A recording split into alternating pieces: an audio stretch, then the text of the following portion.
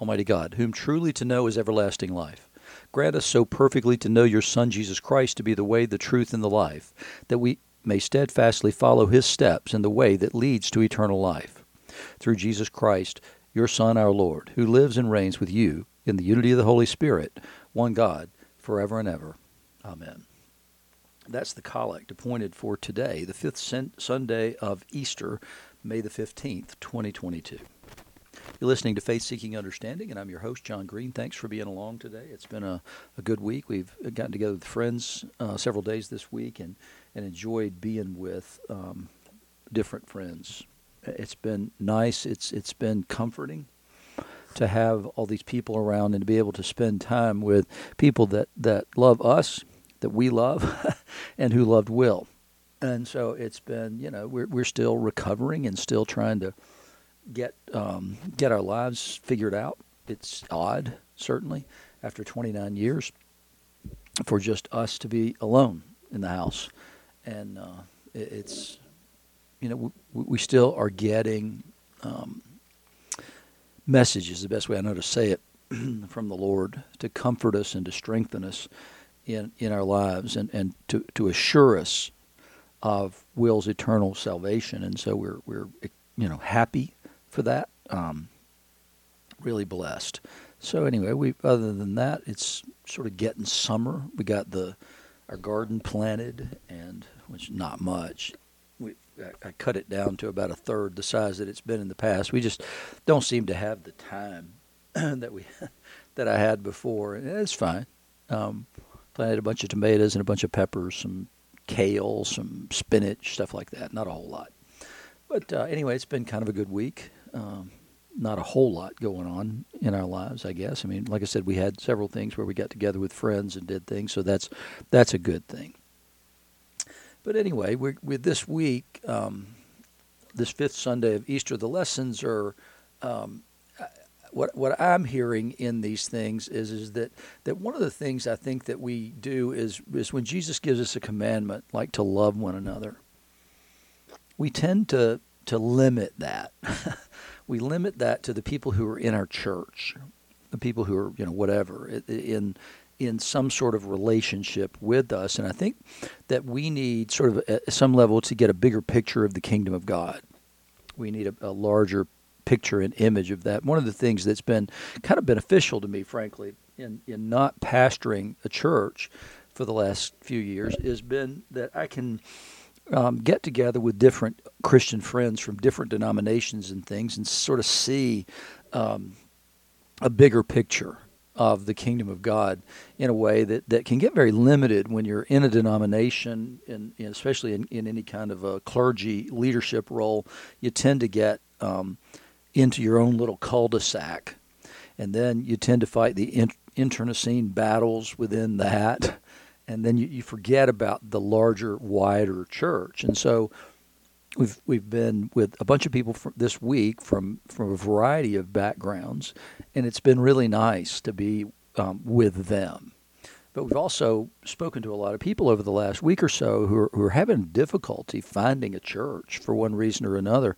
Some of the time it's because churches have gotten so woke that they no longer believe Jesus to be the way, the truth, and the life. And so we take on all the social justice mantras and forget that we're all intended to be one. There's neither Jew nor Greek, slave nor free, all that Paul spoke about. And what we miss, I think, in that is that we lose the sense of unity that we're intended to have within the body of Christ. And when I say the body of Christ, I don't mean the local expression where you spend time on Sundays. I mean the larger, wider body of Christ. And we have to be aware of who fits within the context of that larger body of Christ. And God's always opening new doors and bringing new people in. And I don't remember, more than 15 years ago, because we moved here, it's more than 18 years ago, actually, because we've been here that long. So probably 20 years ago. When I was at Pawleys Island, I had a friend who was pastoring a church up in North Carolina, and he was going to be out of town. And he needed somebody to come and take his service for him, and I had done the service there once before he ever came, actually. I went up on a Sunday and did a service for the people, and everybody was my friend. They all came around, and they had us for dinner the night before. I guess it was just me, maybe, and then to lunch the next day, and we were all best buds. And then this time I went up, and my buddy asked me, he said, "What do you want to preach?" And I said, "Oh, I don't have anything in mind. I'll just use the lectionary." Well, it happened that Sunday the lectionary was about the call of Matthew, the tax collector, to be a disciple of Jesus. And that decision, it certainly had the possibility of really throwing a monkey wrench into the disciples, because here you get a guy who's from a despised class of people, and Jesus is bringing him into the inner circle. It would have been okay if he had gotten saved and just stayed out there, but Jesus brings him in, and what does he do? Matthew immediately has a party at his house and invites his tax collector buddies. And so the Pharisees come, and they're asking the disciples, "Why does your master eat with tax collectors and sinners?" And they ask the disciples that because I'm sure that question was on their mind as well. And so what I was talking about is that a lot of people come to the Anglican world, the Episcopal world, whatever, come into that world sort of for social climbing reasons sometimes. You get to hang out with a better class of people in many places. And so it's funny, though, because so what I said is that, a lot of people came into this denomination for these kinds of reasons, and it's not necessarily, I don't mean it the way it sounded, but one of the things when we were sent out to plant churches by the AMIA was we were supposed to reach everybody. We were sent by Rwandese and by people from Southeast Asia. And so we were sent out to reach the lost. Our goal shouldn't have ever been to get Episcopalians who were disaffected from their denomination and come over to us. That maybe that's a byproduct of what we were doing, but the intention was to reach the lost. And so what I said is that sometimes it can get messy when you're bringing in lost people, and they don't look like us, and they don't act like us, and they don't have the same manners we do. And it was afterwards, one couple took me to lunch, and I thought, well, that's odd. Nobody was particularly friendly either. So I got there, and they said, "Did you notice that we're the only people here today, and last time everybody was here?" I said, "Yeah, I most certainly did notice that. What's going on?" They said, "Well, everybody thinks that the other guy put you up to this, is what you're talking about." And they said, "Well, he's been bringing in some people that are less desirable, let's say." And everybody's kind of grumpy about that, and they just assume that you brought this message today in order to sort of challenge us for him. I said, "Nope, I just preached the lectionary. I have no idea what's going on here. Never asked a single question of him what was going on, but stepped into a hornet's nest and didn't have a single regret about it." So here, when we get in this Acts passage, so last week we saw Peter go to Joppa and raise Tabitha/Dorcas from the dead. And then what we missed was the next thing that happens, and that is he goes to Cornelius' house. He's going to tell us the story, though, here in this. So now the apostles and the brothers who were throughout Judea heard that the Gentiles also had received the word of God. So when Peter went up to Jerusalem, the circumcision party criticized him, saying, "You went to uncircumcised men and ate with them." Now, this is before Paul really begins his ministry to the Gentiles. And so here Peter has gone. And the people who were the circumcision party are the people who made Paul's life pretty miserable most of the time. They were what we also know as the Judaizers. They wanted these people to become Jewish, and the way that they believed to get into this covenant was through circumcision. And so they want to demand that. And they want to know, "Peter, what were you doing that you went up and ate with these unclean, uncircumcised people? You're compromised, Peter. And have you compromised the message? Have you compromised the truth here?" But Peter began and explained it to them in order. "I was in the city of Joppa praying," because he remained in Joppa after the raising of Tabitha from the dead. He remained in Joppa at the home of Simon the tanner.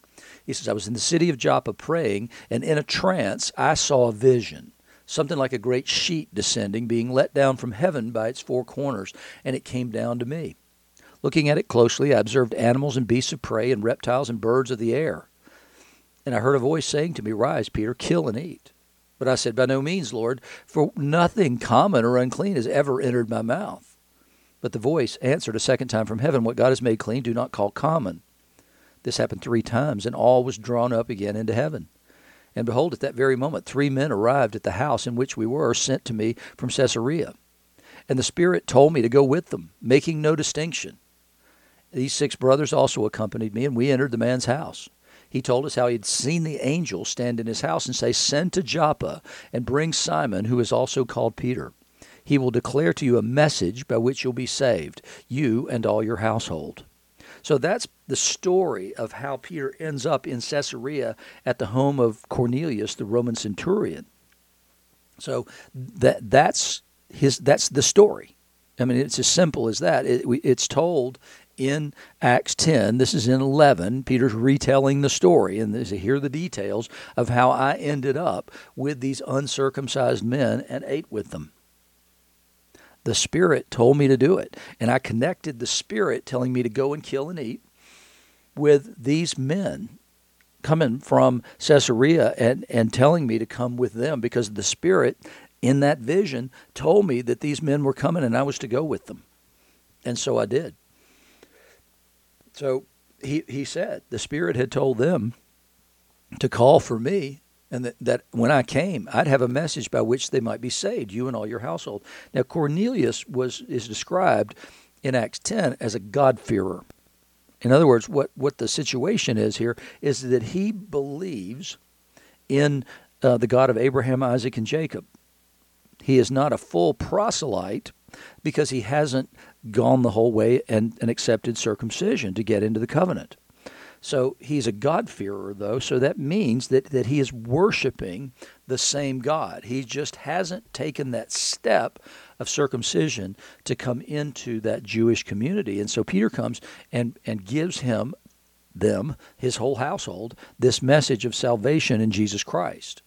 And then he says, as I began to speak, the Holy Spirit fell on them just as on us at the beginning. And what happened was they began to speak in tongues. Peter says, just like happened to us on the day of Pentecost. So the same thing, when I began to speak, the Spirit fell on them just as it was on us at the beginning. Now, this had happened one other place, too, even before this happens. Because after the persecution breaks out, after the stoning of Stephen, the persecution in Jerusalem breaks out, and everybody except the apostles leave Jerusalem. And the deacon, Philip, we know he's the deacon and not the apostle for one simple reason. We're told the apostles all stayed. So it's this deacon, Philip, who goes out, and he goes to Samaria, preaches the gospel there, and they believe. And then what does he do? Well, he says, we got to get some apostles out here. So he calls and says, hey, can y'all come out to Samaria real quick? I need you to see something. And they come out, and they lay hands on these people and pray for them, and they begin to speak in tongues. So the sign that was given to the apostles on the day of Pentecost then becomes the sign that's given it to these Samaritans whom Philip has evangelized. And then here we see it again in Caesarea with these Gentiles. Now, the Samaritans were close kinsmen of the Jews. In fact, they were part of Judaism, but they were a group, a sect, who remained apart. And they would not accept Jerusalem as the place God chose. They thought that these guys had become heretics over the years. They didn't have the prophets. They didn't have anything after the first 5 books of Moses. So when Jesus goes out there and speaks to them, there's a lot of enmity between them and the Jews. And so when Jesus goes into Samaria and speaks to the woman at the well in Samaria, then he brings the gospel to them, and he brings it in a unique way, because he tells the woman, you worship you know not what. Salvation comes from the Jews. It's an enormous challenge to her to say that, because he's saying that you've got it all wrong. Everything you believe is not true, and the Jews actually are the ones that have it right, the ones you think are the heretics. And so he then, though, converts the town. So I wonder if Philip had gone to the same village to tell them the rest of the story about what happened with Jesus, about the resurrection, the crucifixion, the resurrection. And So I wonder if that's the case. But the same thing happened there. When the Spirit fell, they began to speak in tongues. Well, they were close kinsmen, so people could live with that because the Samaritans accepted circumcision. Now, this guy Cornelius was just a proselyte. He had not made that next step. And we're told in Acts 2 that the people that were there in Acts 2 on the day of Pentecost, we're told they were Jews from all over the place. And so here, this is a brand new thing.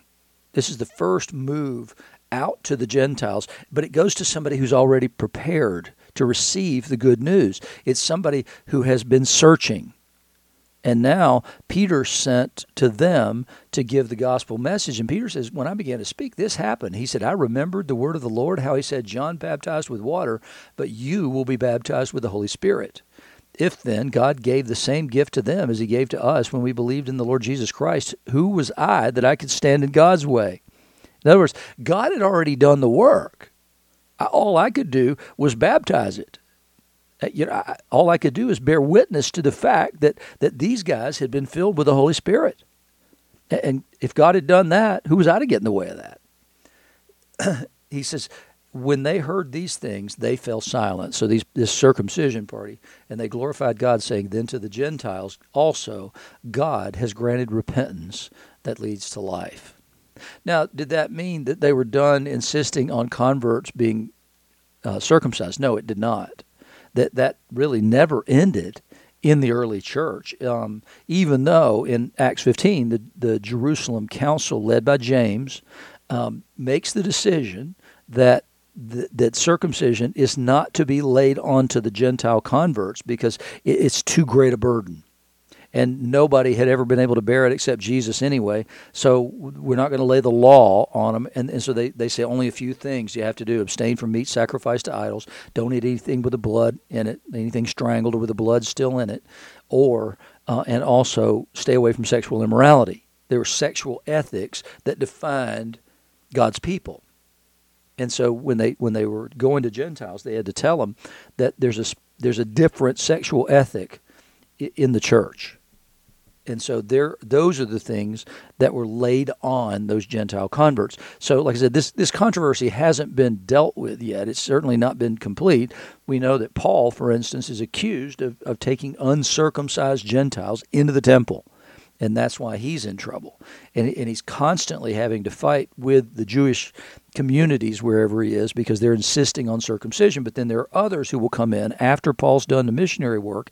There are other Christians who will come in and begin to share a message that requires circumcision of converts. Now, God brings in people the way he brings in people. He brought people in through the new covenant in Jesus' blood, which is exactly what Jesus said were the signs of the new covenant. It was eating his flesh and drinking his blood. And so we come in that way.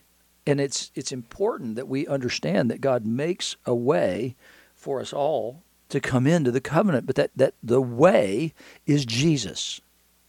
Period. End of sentence. So to the extent that you bear witness to Jesus is the way, the truth, and the life, no man comes to the Father but by him. So he is the only way, the only truth, and the only life, then we're brothers and sisters. But there's a mark of a Christian too. It's not just in our confession. There's also life. And that life needs to bear witness to what you say you believe. And when Jesus, after they had gone out the night after the Last Supper, Jesus has told them to serve one another. He's given them all kinds of instructions. And then when he had gone out, he, being Judas, who Jesus had sent out to do what he had to do, which we know was to betray him. The disciples didn't know that. They didn't know if it was to get something else for the feast or if it was to go give money to the poor, because that's one of the things you do during the feasts is you do acts of charity and good works. And those enhance your celebration of the festival. And so that's what they thought that he was doing. Jesus meant, no, go and do what you have to do and do it quickly. And so when he had gone out refers to Judas going out to betray Jesus. So when he had gone out, Jesus said, now is the Son of Man glorified, and God is glorified in him. Now, he's already said this. once. He said it when the Greeks came and asked Philip if they could see Jesus. And when he hears that, when he hears these people from all over the world are now searching for him, Jesus says, now has the time come for the Son of Man to be glorified. Here he says, now is the Son of Man glorified, and God is glorified in him. So the process is beginning now. And it's going to begin with the betrayal, the arrest, the trial, the crucifixion, and the resurrection, and then ultimately the ascension. He says, if God is glorified in him, God will also glorify him in himself and glorify him at once. So if he brings glory to God, then God will glorify him and will do it at once. Little children, yet a little while I'm with you. You'll seek me, and just as I said to the Jews, so now I also say to you, where I'm going, you cannot come. Now he had told them this once before about, we'd said, in my Father's room there are many mansions. If it were not so, would I not have told you? And so that language of where he's going is to prepare a place for us is language of the bridegroom, because that was the bridegroom's job. So when you read the parables where he talks about weddings, for instance, so there's a two-part sort of thing. It says, okay, save the date, but it's really save a time period.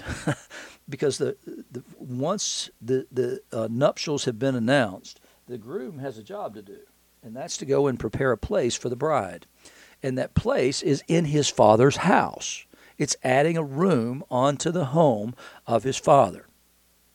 And so when that's finished and the work is acceptable to the Father, then the wedding can happen, but not until.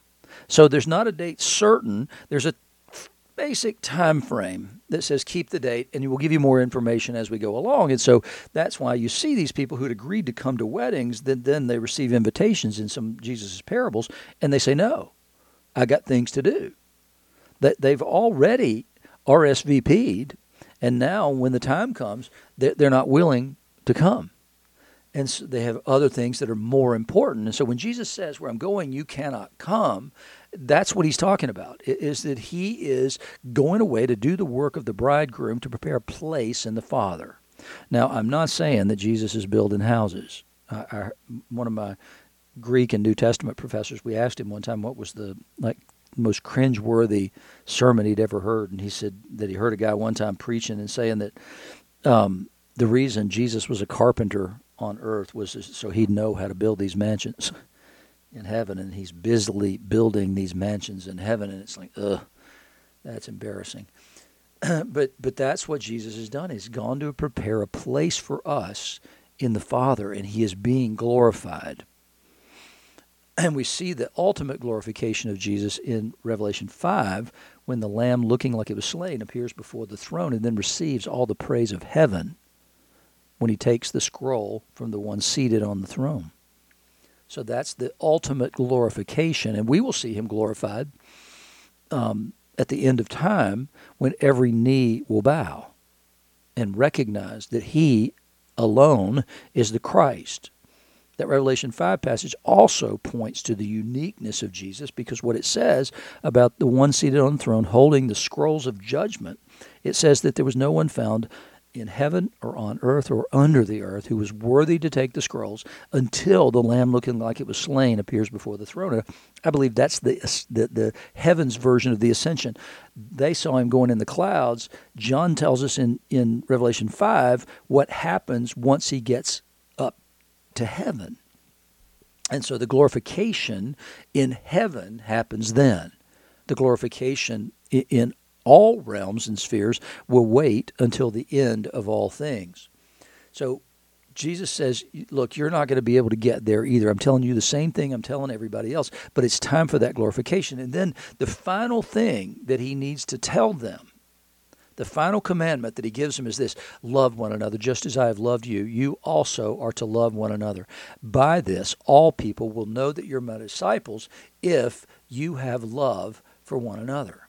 One of the it's difficult, obviously, as losing Will has been. One of the great things is this legacy that he left behind is that incredible miracle that happened a year ago And that miracle brought us together with other brothers and sisters, literally all over the world. I got a wonderful message today or yesterday actually, from a woman in Uganda who I've gotten to be very close to. Even though we've never met, we talk all the time by Facebook Messenger. And we've gotten very close. And she had a baby recently, and I asked how the baby was doing. And so she sent me a picture and said, "Our good friend John Green, here is your granddaughter." And that blessed me beyond belief. And it's true. It's the way that we should be thinking about one another. It's absolutely true. As soon as we can get time and everything, I want to go. And I want to go meet my granddaughter. I'm excited about that. But it's shown us a broader image and picture of the body of Christ, because people from so many different walks of life and so many different parts of the body of Christ have come around us and loved us as brothers and sisters in Christ through all of this. And that's exciting to see that love across those denominational and country lines and everything else. And it's wonderful. It was one of the greatest things about the AMIA was that the connections we formed with the people in Southeast Asia and the people in Rwanda were real and true. That we wasn't just, this is our oversight. No, these were real connections. I got to spend enormous amounts of time in Rwanda and then also with Rwandese when they came to the States for different things. And what a blessing it was. And so when we see in Revelation, we see those people from every tribe and language and nation, then we greet one another as brothers and sisters in Christ all over the world. We are part of this incredible worldwide fellowship, but it's not just a worldwide fellowship. It also cuts across space and time in the same way that the writer of Hebrews points to about that great cloud of witnesses that surround us. We need to be accustomed to and good with the fact that God's kingdom, that everybody doesn't look like me. They look like all kinds of different things.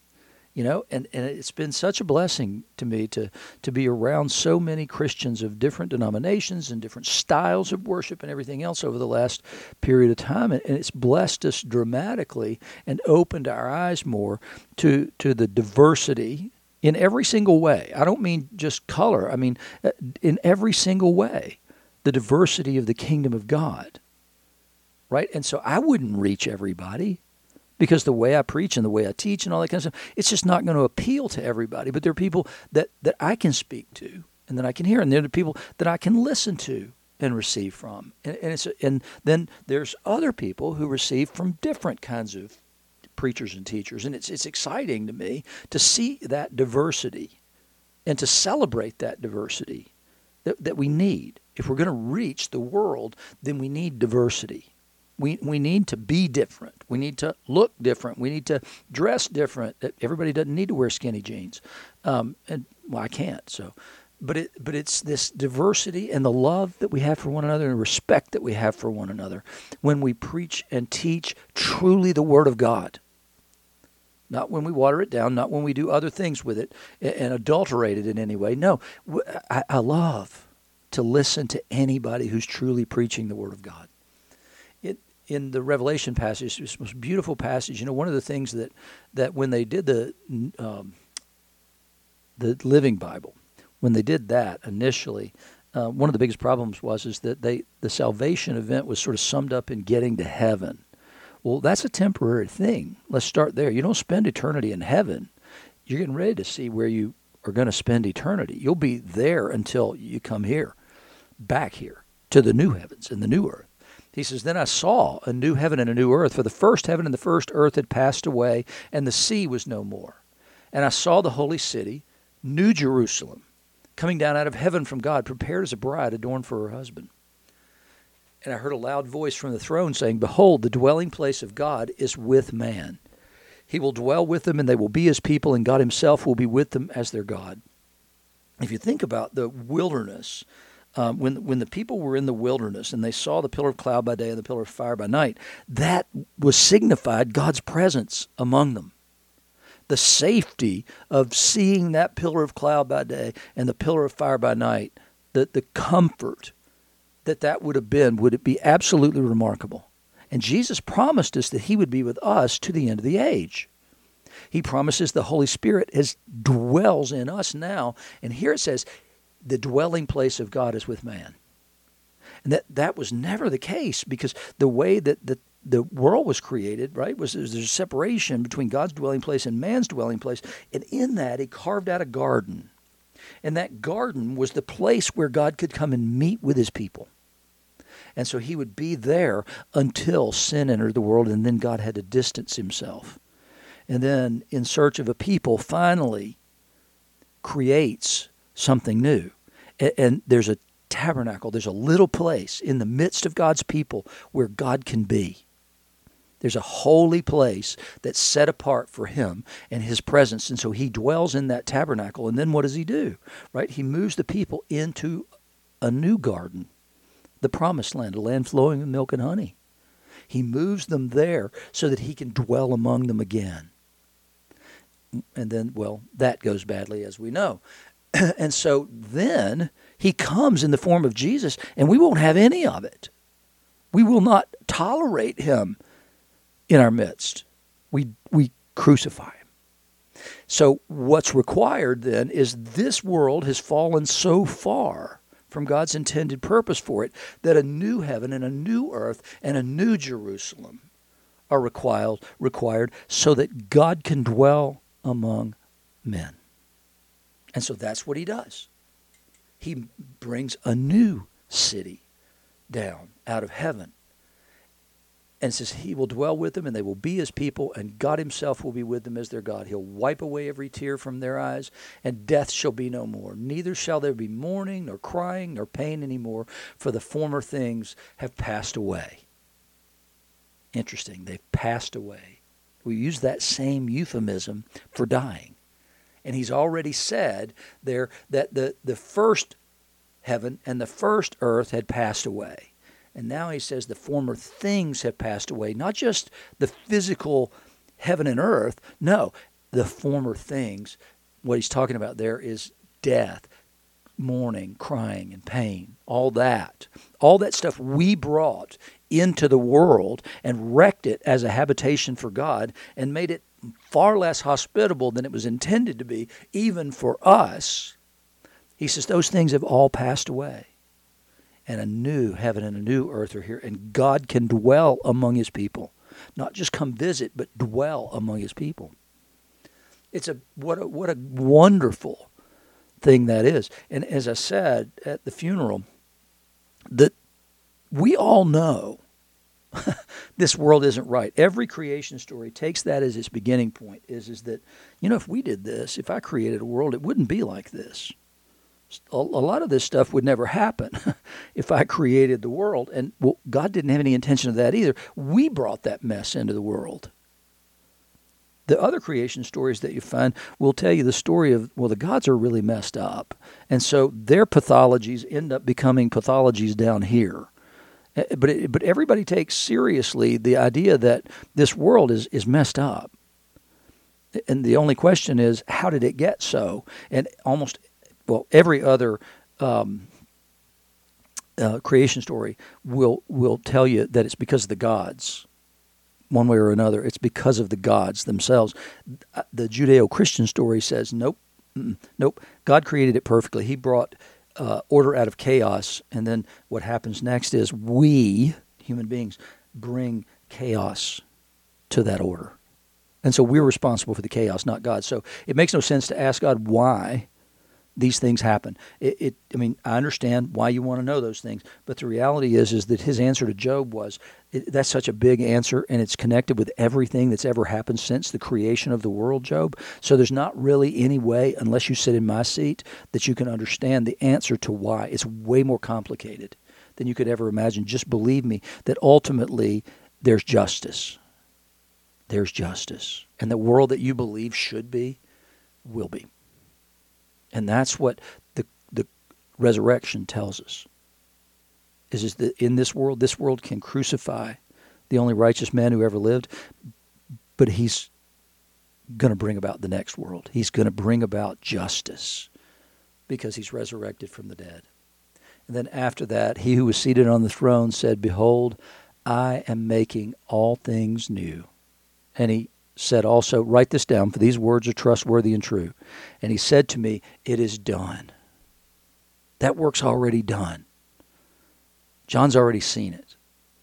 And those things, God's world of time is different from our world of time. We experience it in a linear kind of a way. God has all times and all places. And so when he says it is done, that sounds a whole lot like Jesus' statement from the cross, it is finished.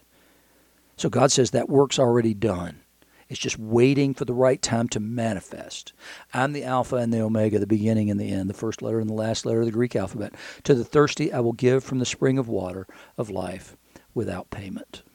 And Jesus offers that to the woman at the well. Isaiah 55 says, come, buy wine and milk without price. And it's ultimately, everything is about the grace of God. It's all about the grace of God. And by the grace of God, all languages, nations, tribes, races, and peoples will be there. And what a glorious thing it will be to see the fullness of the expression of God's kingdom in every single stripe, every single color, every single variety of person on earth. People that I don't even pay attention to sometimes, probably that I overlook in this life, will be some of the most prominent people in the kingdom of God. And so it's incumbent upon us, I believe, to truly seek to love our brothers and sisters in Christ. Because I do believe that's the way the world will know who we are. And let's get a head start on that by doing it now.